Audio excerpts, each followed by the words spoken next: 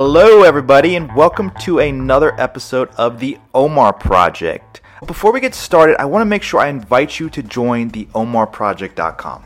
That's spelled O-M-A-R, because you can get a lot of great insight on project management, the skills you need to up your game, and also learn from the best project managers in the world on the most complex projects.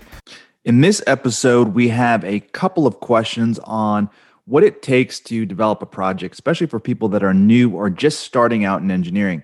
Let's get started with the first question from Andy in Louisiana.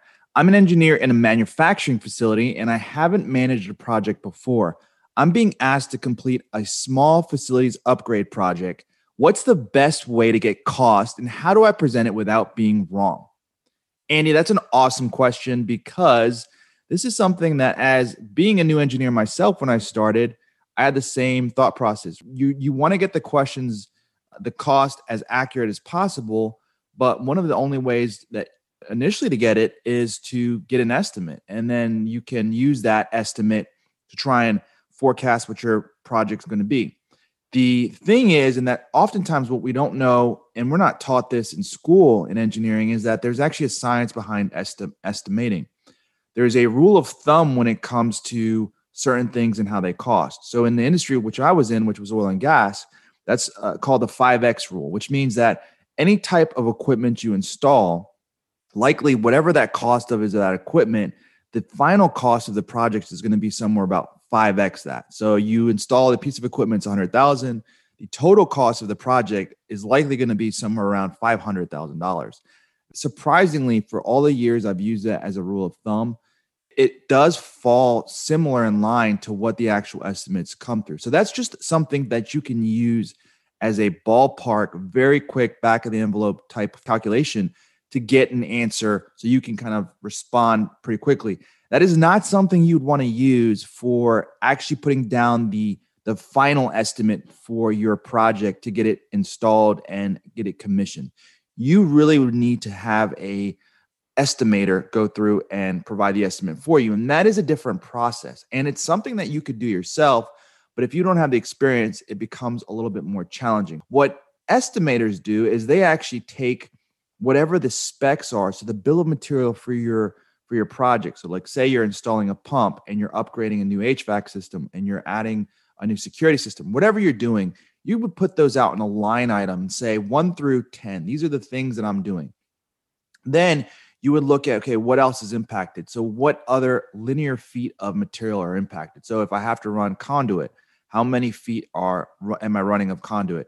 If I've got to install piping, how much feet and what type, what class of pipe am I installing?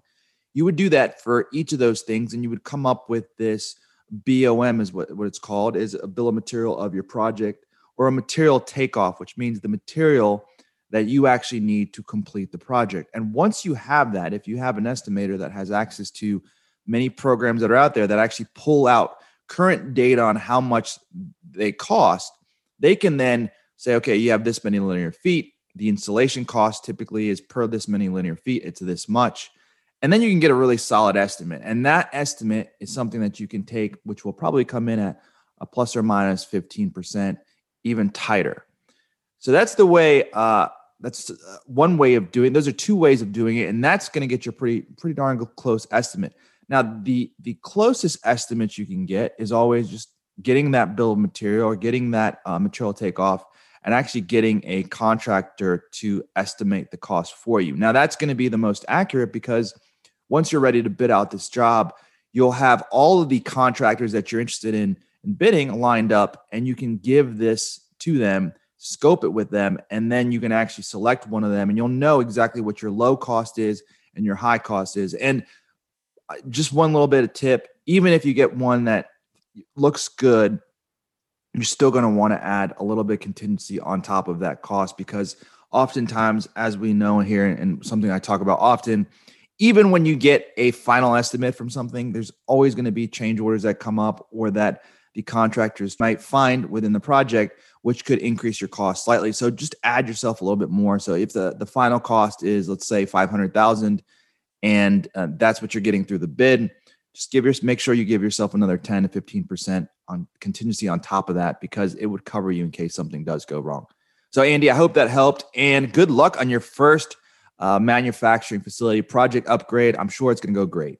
Let's go to the next question here. We have one from Ronald from Texas. And guys, thank you for submitting questions. And just a reminder, if you do have a question on project management or just leadership in general on how to get things done, how to take something from an idea to execution phase, feel free to email me, podcast@theomarproject.com.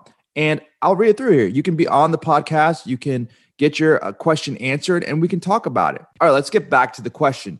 We have a question from Ronald from Texas. I noticed that when I put the things into a project process, it takes quite a long time. It seems like we could get it done faster if I just did it myself.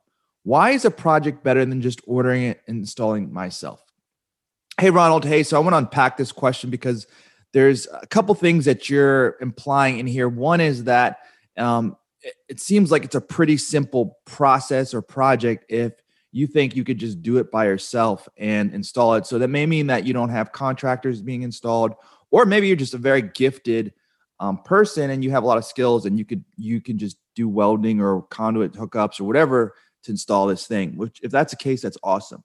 Now, if it is truly that simple, then you might be correct. It may be faster to get out of the project process and just do it yourself, because that would be a faster way to implement it.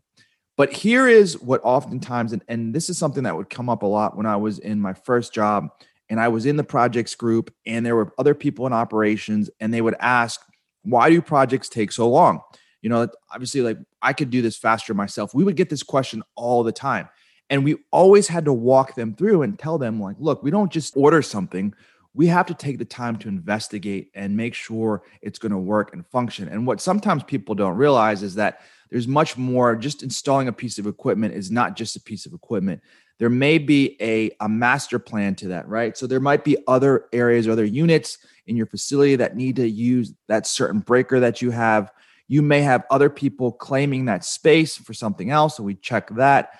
You may have things where you're trying to go and put the concrete in and you haven't done a good concrete survey, and you could have something come up in that would prevent your project from being successful. So a lot of what the project process does is it checks and de-risks so that you are 100% or almost as high as 100% as you can get to being successful when you do complete the project. And that's why it's so important to make sure we use this project process for things that are warranted for it. Now, what I've seen, and this may be something you could suggest in your organization, but what I have seen that works well too is you don't have, not everything necessarily is a project. Some things really are that simple where it's just going out there and putting it into the installation and installing it.